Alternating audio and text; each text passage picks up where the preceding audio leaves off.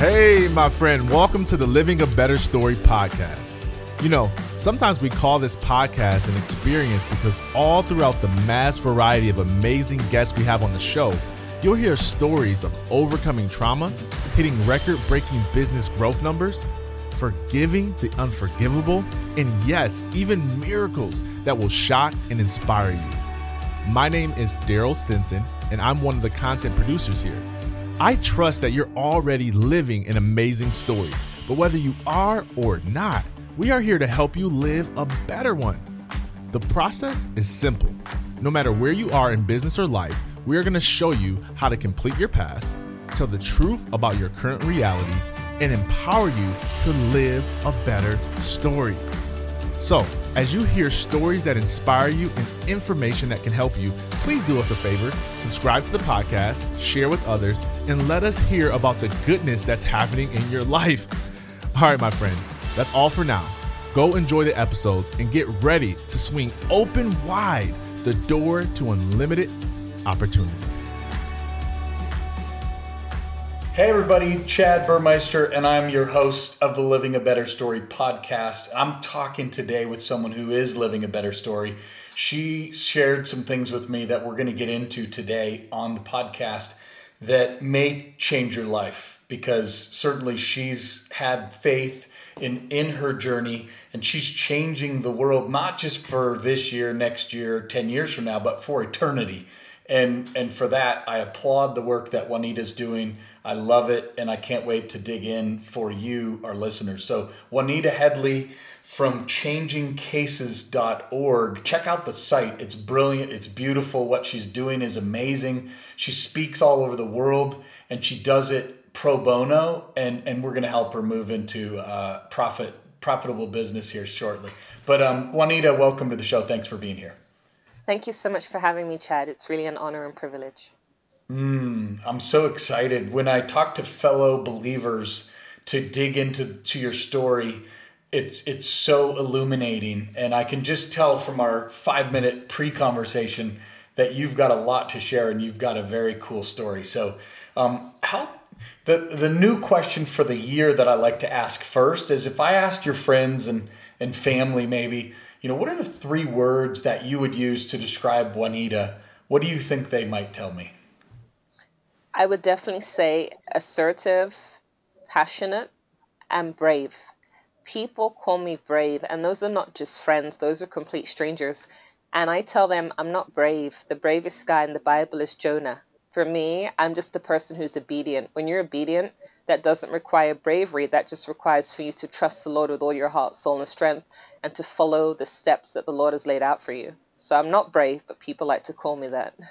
Wow. When I faced COVID in September of last year, I've always pictured myself as the lion, being the brave soul.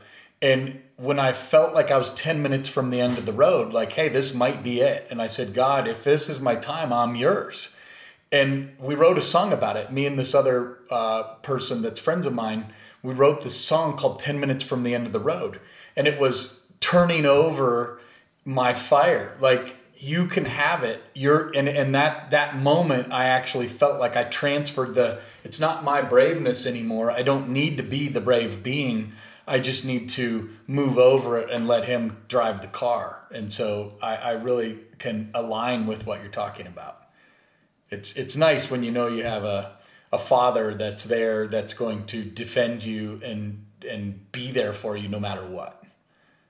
Absolutely. So I really like that. So take me back to when you're 5, 6, 7, your first memories. I talked to someone who remembered something in age 2, and I'm like, yeah, no, not me. I don't remember age 2. But do you remember in your early childhood memories, what was your thing? Like, what was your passion, if you will, or what did you just love to wake up and do? What did you do when you were a kid? Well, honestly, I cannot remember anything about what I did when I was a kid because I'm super old, even though I look super young. But what I can say is that I do love reading. And as a child, my mom always took me to the library. And in addition to reading, I love board games. And so when I was 5, 6, 7, we didn't have cell phones, showing my age, but we had games like Snakes and Ladder and simple games. And then as I got older, my aunts would give me more complex games, and I'm a huge fan. So at the moment, I'm in New York, and I've actually been to events with complete strangers where we play board games together on a Saturday or a Friday night. And so I would say, if I think back on my childhood, reading books and playing board games was a huge thing I loved to do as a child. If you want to get into a new one, it's a 1950s game. It's called Acquire, Acquire. And you start hotel chains that start with two pieces, they grow, and then you merge the smaller chain into the bigger one. We play it every holiday season as a family, and we still have the game from like 1956. And we ended up buying multiple of them on eBay lately. That sounds cool because I actually had a dream of opening my own restaurant, so I would love a game like that. So I'll definitely look it up. Wow. Yes, that's awesome. Okay, if younger you came into the room right now and knocked on the door like my dad did a while ago and said, "Hey, Juanita, this is awesome. I'm so glad to be here." And said, high five, congrats of where you are. Is there any gap that you see that younger Juanita might tell current Juanita, wiser Juanita, of, man, I wish you'd be doing a little bit more of blank? Is there something that you think she might say to you? I think two things. The first one would be to continue to bake, continue to pursue my passion for food in the sense of seeing that as a vocation. I'm a vegan. I've been a vegan for about a decade, and veganism is huge. And even during the lockdown, a lot of people have opened up businesses, restaurants. People are actually branching out into their passion. And I went to school and studied in Switzerland and worked in the United Nations as a chef. But as my mum and grandma would say, I'm not using that. And then the second thing, as you mentioned the word pro bono, which is almost my middle name, I'm a US lawyer. I'm New York licensed for 7 years.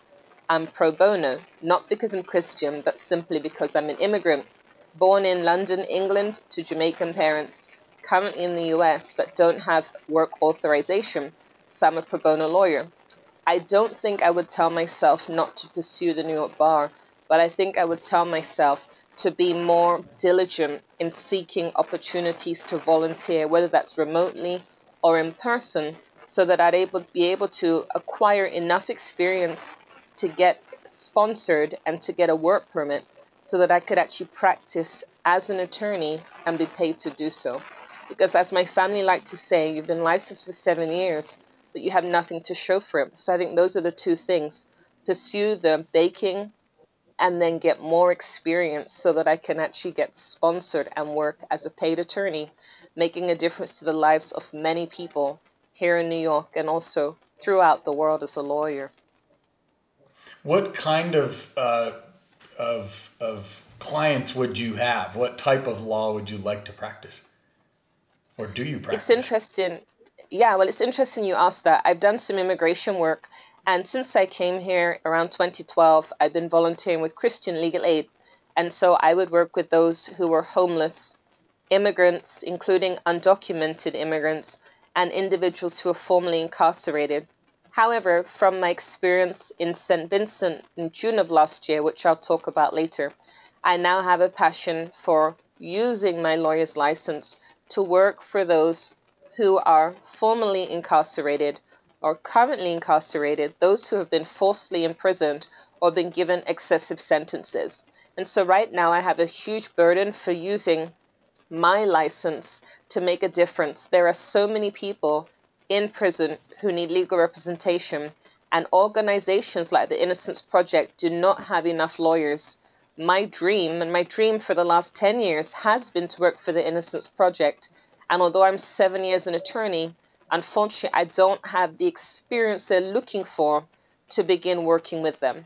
But if the younger me could speak to the current me, I definitely would have made a different decision in relation to spending more time in gaining experience, whether that is simply doing casework, but getting to grips with the law. So that way, 7 years on, I'd be able to apply and be successful in an organization like the Innocence Project. Wow. Well, of course, that's the kind of work that you do because God's been pointing me to incarcerated people over the last couple of years. And so one of the folks who was at my house for the last couple of days is named Jarvis Guthrie. His website's jarvisguthrie.com, and savedbygraceministries.com is his other site. And he spent 2 years in prison. He said that when it came time, he just made one bad decision, right? This isn't a guy who continually made wrong decisions. He made one bad decision. He drank too much. He went out from this party. He thought he was going back to the same house where all his friends were. He kicked in the wrong door, and it was a police officer's door. The gun jammed. His life was spared, and then he went to go to court. 8 months later, not thinking like that he would spend time behind bars, he gets in front of the judge and he discovers that if you plead for, you'll know the terms better than me, right? Plead for forgiveness or a term like that, mercy, plead for mercy. He said, well, okay, I'm giving you 2 years. He said if he would have fought it in the courts, he probably would have spent 10 or 12 years. And so it was a completely unfair. I can just see how the deck is stacked incorrectly for these situations. And it's become a very profitable business for people who are in this racket. And so the work that you're doing is extremely important. He's now owns a farm in Central Florida of 60 acres, and he's helping prisoners with reentry. He's just building the first house, and he's going to build multiple houses on this farm. So he does prison ministry work in the state of Florida and is very well connected to quite a lot of people. So I'd love to make that introduction for you as well.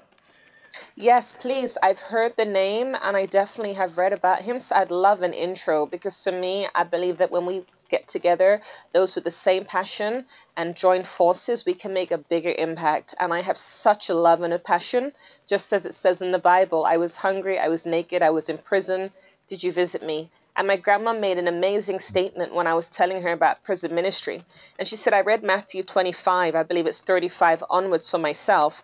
And she said that what I believe is when you help people who are in prison, you're helping Jesus. And I was like, wow, I never thought of it like that. But it says, I was hungry, I was naked, I was in prison. Did you visit me? And they said, when did we see you hungry? When did we see you naked? When did we see you in prison?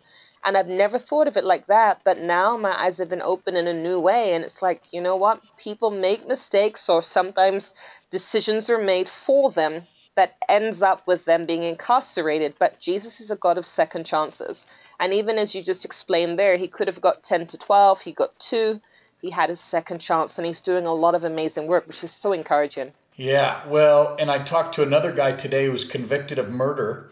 He was spent 12 years in prison, served his time, and it was an accidental thing, right? And it was something that, but he's like, I get it. I took another human being's life. And even he could have served life.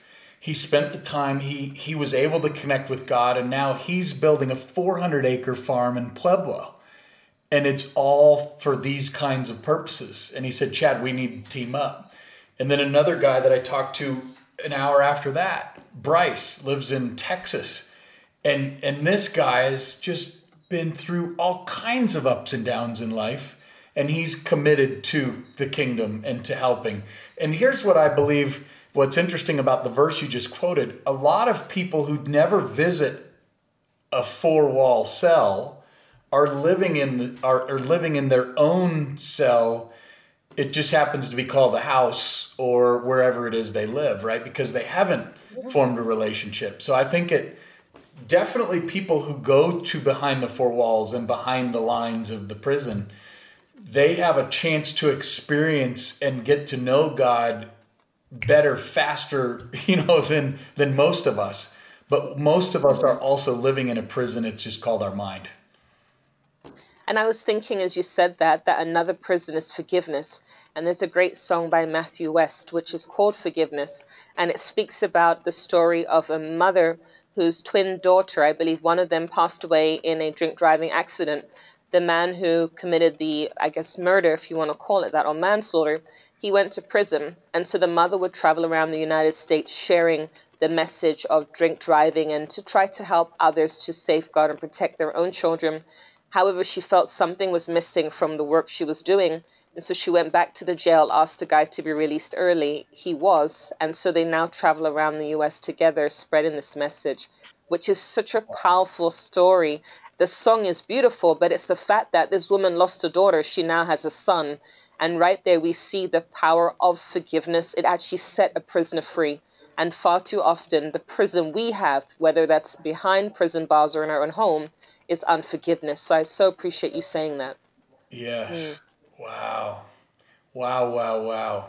You know, whenever my daughter's bird is still living at our house because she went to college, and we just had a group of people at our house, and the bird would chirp whenever something was said that was amazing.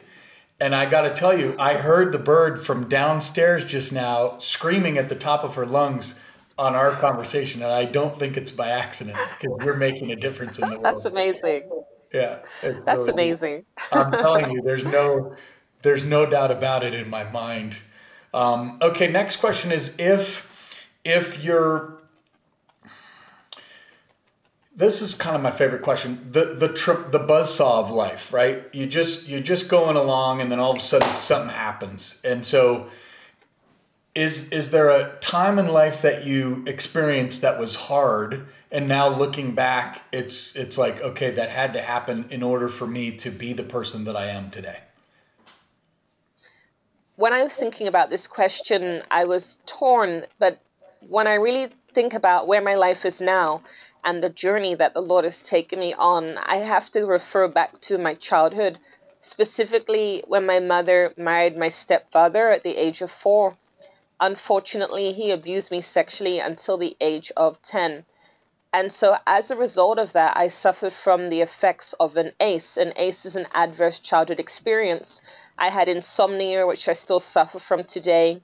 I even have some problems. I'd say I'd struggle with insecurity, etc., etc. Now, for me, even though it has had an impact and affected me negatively, as it says in Genesis 50:20, what the enemy intends for evil, God intends for good. And all things work together for good for those that love the Lord. For me, I wish I was never abused. I believe, though, that the Lord has taken my story and he is using that. It says we overcome by the blood of the Lamb and the word of our testimony. Around 6 or so years ago, I was invited to be a speaker in Tobago for a judges' conference on human trafficking. I spoke, and I was really a not very good speaker. I was really quite crap. And then I went to Trinidad and I spoke at schools, and I was so boring the kids fell asleep. However, I enjoyed what I was doing. And so I flew back to Trinidad a week later. And every year since then, I've been going to Trinidad and Tobago. I've traveled the world. I've been to 38 countries thus far. And I spread my message of human trafficking and child abuse prevention. What I find is so powerful is that I share my own story, because a lot of people don't realize when you've been sexually abused, you become vulnerable to being abused again, to becoming a victim of domestic violence or even sex trafficking. And so knowing that there is a target on my back, I obviously want to ensure that I'm not exploited ever again, but I want to protect other children. And so I believe that despite the negatives, despite the effects it's had on me, that the Lord is allowing me to use my story. The Bible says that we should not be a light under a bushel, but a city on a hill. My desire is not to create paranoia or to speak doom and gloom. I want to inspire people. And in fact, I wrote a book about my own story, which is called Can You Keep a Secret? And so my book is the plan of my book is to get people to understand abuse, to protect and safeguard their children, because at the end of the day, it is happening in our very own backyard. In fact, I have a copy of my book here. Hopefully you can see it. Can You Keep a Secret? Which is now available on Amazon. And as I mentioned, pro bono is my middle name, so I'm giving 80% of the proceeds to charity. My dream is to build safe houses in the Philippines, because it is #1 for cyber sex trafficking, which is where girls and boys are sexually abused via the internet. 10% is for the Indonesian men who climb up and down the Java volcano. They don't have PPE, appropriate masks, so they die from respiratory issues. 10% tithing because of Malachi chapter 3. And then the final 10% for commissary, which is for those individuals who are in prison and need to make purchases such as toilet roll, toothpaste and various things like that. So when you buy the book, you're not only educated, empowered, and inspired, but you're also doing a great work for those in other parts of the world or maybe in your very own neighborhood. That's amazing. I love it. Can you keep a secret? And when did you write the book? I can't see you. You've gone invisible. I don't know if that's deliberate. I think it's because of the internet connection, but it'll still capture all of the video, and it'll still be good the way it's recording. Yeah. Okay, perfect. It's just I see that there's no one there, but I can hear you. So my book was written around 2018. However, the enemy will come to steal, kill, and destroy, and it has taken me 3 years to get the book on Amazon. As the saying goes, whatever can go wrong will go wrong. Everything you can think about has gone wrong with my book. The typesetting, the barcode, the cover, everything has gone wrong with the book. Amazon rejected it about 50 times, not because of the content, but because of the structure of the way in which the book was presented. Yeah. There were so many issues, but God came through, and it's now on Amazon. By the grace of God, it was released on January 11th of this year, which is Human Trafficking Awareness Day. January is Human Trafficking Awareness Month. And as I said, it's called Can You Keep a Secret? Because when I was being abused and I disclosed, or wanted to disclose, I should say, to family members, I asked the question, can you keep a secret? And when they said it depends, I kept my secret for another 6 years. And so I explained to people why yes is always the correct answer. You're not keeping secrets, you're saying yes to hear it. And then I tell people the next steps as to what to do. Yes. So you need to get a copy of my book. Wow, I love it. Well, I told you about Sandra. She's going to be coming back for another event, and the event's called Joyily, in the Chair of Joy. And what its purpose is that a lot of times we feel stressed out in life. And if we just sit for a moment and then sit in the chair, breathe, right? God is breath, God is life. So bring in the breath of God, and then think about a joyful moment in our life, and then feel what that makes us feel. We can change our bad day into a good day, because all of us have those kinds of things that happen in our lives that are tough to deal with. And so I'm eager to make the introduction to the CEO of Joyily, to Sandra. I'll make that intro to you as well, because I think the Chair of Joy is something that is a powerful experience that can help people when they're going through their stresses of their lives. And I'd love to hear your experience by doing a Chair of Joy moment, and being on her podcast at some point. So that would be a lot of fun. Definitely. So obviously the answer to the next question is about how did the traumas become a gift later in your life? And it seems very apparent, because now you're able to share with others, so that you can help other children avoid a similar situation. So that's very, very neat what you're doing. Thank you. Next question is, tell me about a time God undeniably showed up for you in life. Sometimes he speaks to people, sometimes it's through parables. Is there a time where you're like, whoa, that was God? Tell us how you experience God. For me, that's so frequent. There are times when it's like there are miracles on a daily basis. And I sometimes tell people a white lie that I'm God's favorite, but he doesn't have any favorites. But I am so blessed just by the way he shows up. And it's interesting because what I will share, people will be surprised. Did God show up? Yes, he did. Last year, I was in St. Vincent. I traveled there in 2020, August, and the plan was to stay for 3 weeks and give a speaking presentation at a church and celebrate my birthday, which is August 27th. Unfortunately, fortunately, my flight was cancelled September 10th, but by that time I'd fallen in love with the country, so I didn't want to leave. I'd had the opportunity to meet the Prime Minister, I'd spoken at churches, at schools, on TV and the radio, and I traveled amongst their islands. They have about 9 islands, and my personal experience, the rest of the world was on a lockdown, but St. Vincent and the Grenadines, I was able to travel frequently without any issues. Unfortunately, in May of last year, my extension was denied. Now, for someone like me who's traveled to 38 countries over 10 years, the reason for the denial made zero sense. They said to me that I could not get an extension because, quote, 9 months is too long for a holiday. Now, that for me is very laughable, but they didn't think it was very funny. And so June last year, I believe it was June 17, they came to my home, immigration, they arrested me, took me to court without my lawyer being present, and they put me in prison. I was in prison for 8 days. It was one of the hardest experiences of my entire life. And whilst I was there, on one occasion when they had confiscated my pen and my books, I decided to sing. And so I sang a song, Alpha and Omega, for 5 hours straight with drums that I made with the wall. And the police were not happy with me, but I said, you know what, I'm going to make a joyful noise unto the Lord. And then on the 8th day, by the grace of God, I got a call from my lawyer, and she said she's coming to pick me up. Now, I did not have bail. Nobody was willing to put their house up for me to leave. It was a very difficult experience for me being there.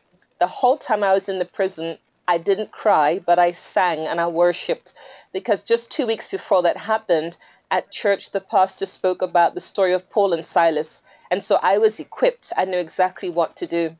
So my lawyer came on the 24th of June, if I remember correctly. And she told me, and just as is written in Acts 16, she told me that the Attorney General, which is the same individual who was the reason that I went to prison in the first place, had called her and said, let Miss Headley go. And a week after that, when I was reading Acts 16, 35 to 37, it says the keeper of the prison said to Paul and Silas, let Paul and Silas go. And that's exactly what happened to me. And what was so amazing, when I read that scripture, although my name is not Paul or Silas, that scripture is exactly what happened. The Attorney General called my lawyer, called the police, and said, let me go. And for me, that was huge, because if that did not happen, I would have spent a further 28 days in the prison cell. For me, the difficulty of that experience is that as a result of what happened to me, well, number one, I'm banned from returning to St. Vincent. The second thing is they stole close to $2,000 of my money. And then the third thing is that I suffer from memory problems because of the trauma. I have very bad short-term memory. Before that happened, I remembered everything. Now I have to literally write everything down because it affected me in this way. However, it has given me this new passion for prison ministry. For 10 years, I've had a dream about building bakeries around the world and hiring the formerly incarcerated. I'm a vegan, I'm a chef, I'm a baker.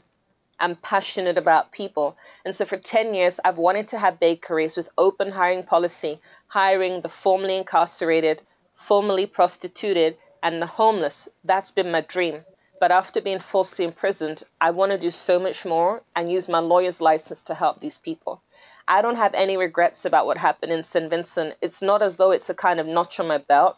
I don't want to have had that experience, but I know, as it says in the Bible, some of us will go to prison in the name of Jesus. And so if I can allow myself to go to prison for an immigration matter, I am convinced I will go to prison for my faith.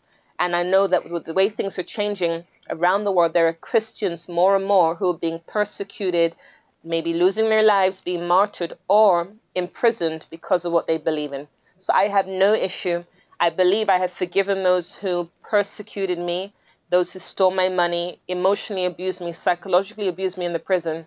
But I want to take my experience and use that to be a blessing to other people. That's so neat. When we went to an event, the very first Living a Better Story event was in March of last year. And it was right after my son was burned on his face and hands badly and then recovered because it was a pure miracle. And so we go to the event, and this Bible that we read when I was a young kid that's in my dresser right over there somewhere, we brought the same one that my grandmother gave to my mother, and then we read it as kids. And I said, hey, who wants to read a verse, a random verse? And as you know, things aren't random. And Paul and Silas was the verse that was read. And he said, you're not going to believe this. Just last year, he went to the actual prison where that story took place. And it was more like it wasn't a four walls kind of a prison. It was more like a round prison where you can't jump over the walls, right? And then the story goes that he forgave his the guard, right? And then the guard ended up taking him to his house and feeding him, if I remember the end of the story correctly. And so when you're singing in those prison walls, I'll bet that had an impact on the guards as well. And that's really, really amazing. Okay, tell me, if it's not clear to our listeners yet about what the word faith means for Juanita, then you probably haven't been listening while you're on your Peloton too closely. Tell us about, how would you define faith and what role does faith play for you in your life? I think for me, faith is everything. It's integral to who I am as a person, who I am, what I do, how I do it. And I say that because for the last 10 years, I've been living like a Luke chapter 10 Christian. In Luke 10, Jesus said to the disciples, when you go out, do not take gold or silver or extra sandals and dust off your feet. I've traveled the world for 10 years without a paid job. I've never worked illegally, not off the books, under books, around books, under tables. Don't do that. And the Lord has provided so much that there's no room in my storehouse. Food, clothing, accommodation, flight ticket, free of charge. And so for me, knowing how real he is, seeing him show up consistently, it's not easy obeying. But as my pastor said Sunday, it's a lot harder to disobey. For me, there are times when I want to compromise, like I'm here. I don't want to work illegally, but it has crossed my mind. Maybe I could fall in love online and get a visa. But I'm not going to do that. I believe in being honest and integral and doing things God's way. It says, delight yourself in the Lord and he will grant your heart's desire. The reason that I'm not going to have a green card marriage, the reason I'm not going to work illegally is because I represent Christ. And I know, as it says, I'll never leave nor forsake you. It also says, I'll never see the righteous forsaken or their seed begging bread. Just as you were talking to me before the show, Matthew 6:25 onwards, I believe, it talks about the birds have food, and so we don't have to worry. I've literally had the Lord show up for me time and time again. And there are times when I'm thinking, is God real? But if I look back on my life, he has been so consistent. And so I know all I have to do is just trust him in the big, in the small. I maybe don't have all the answers. I maybe don't know what the future holds, but I know that he has my life in the palm of his hands. And I would not want to live my life in a way that displeases him and not be able to spend eternity in heaven. And so I know everything I do, it is to reflect and to honor God and to have that servant heart and servant nature. So when people see me with all my flaws and insecurities and issues, they're still going to see the Christ that I serve. And they're going to see that he has set me free. I am redeemed and I am transformed. You are an amazing sister in Christ, and I would be happy to call you my sister. Thank you.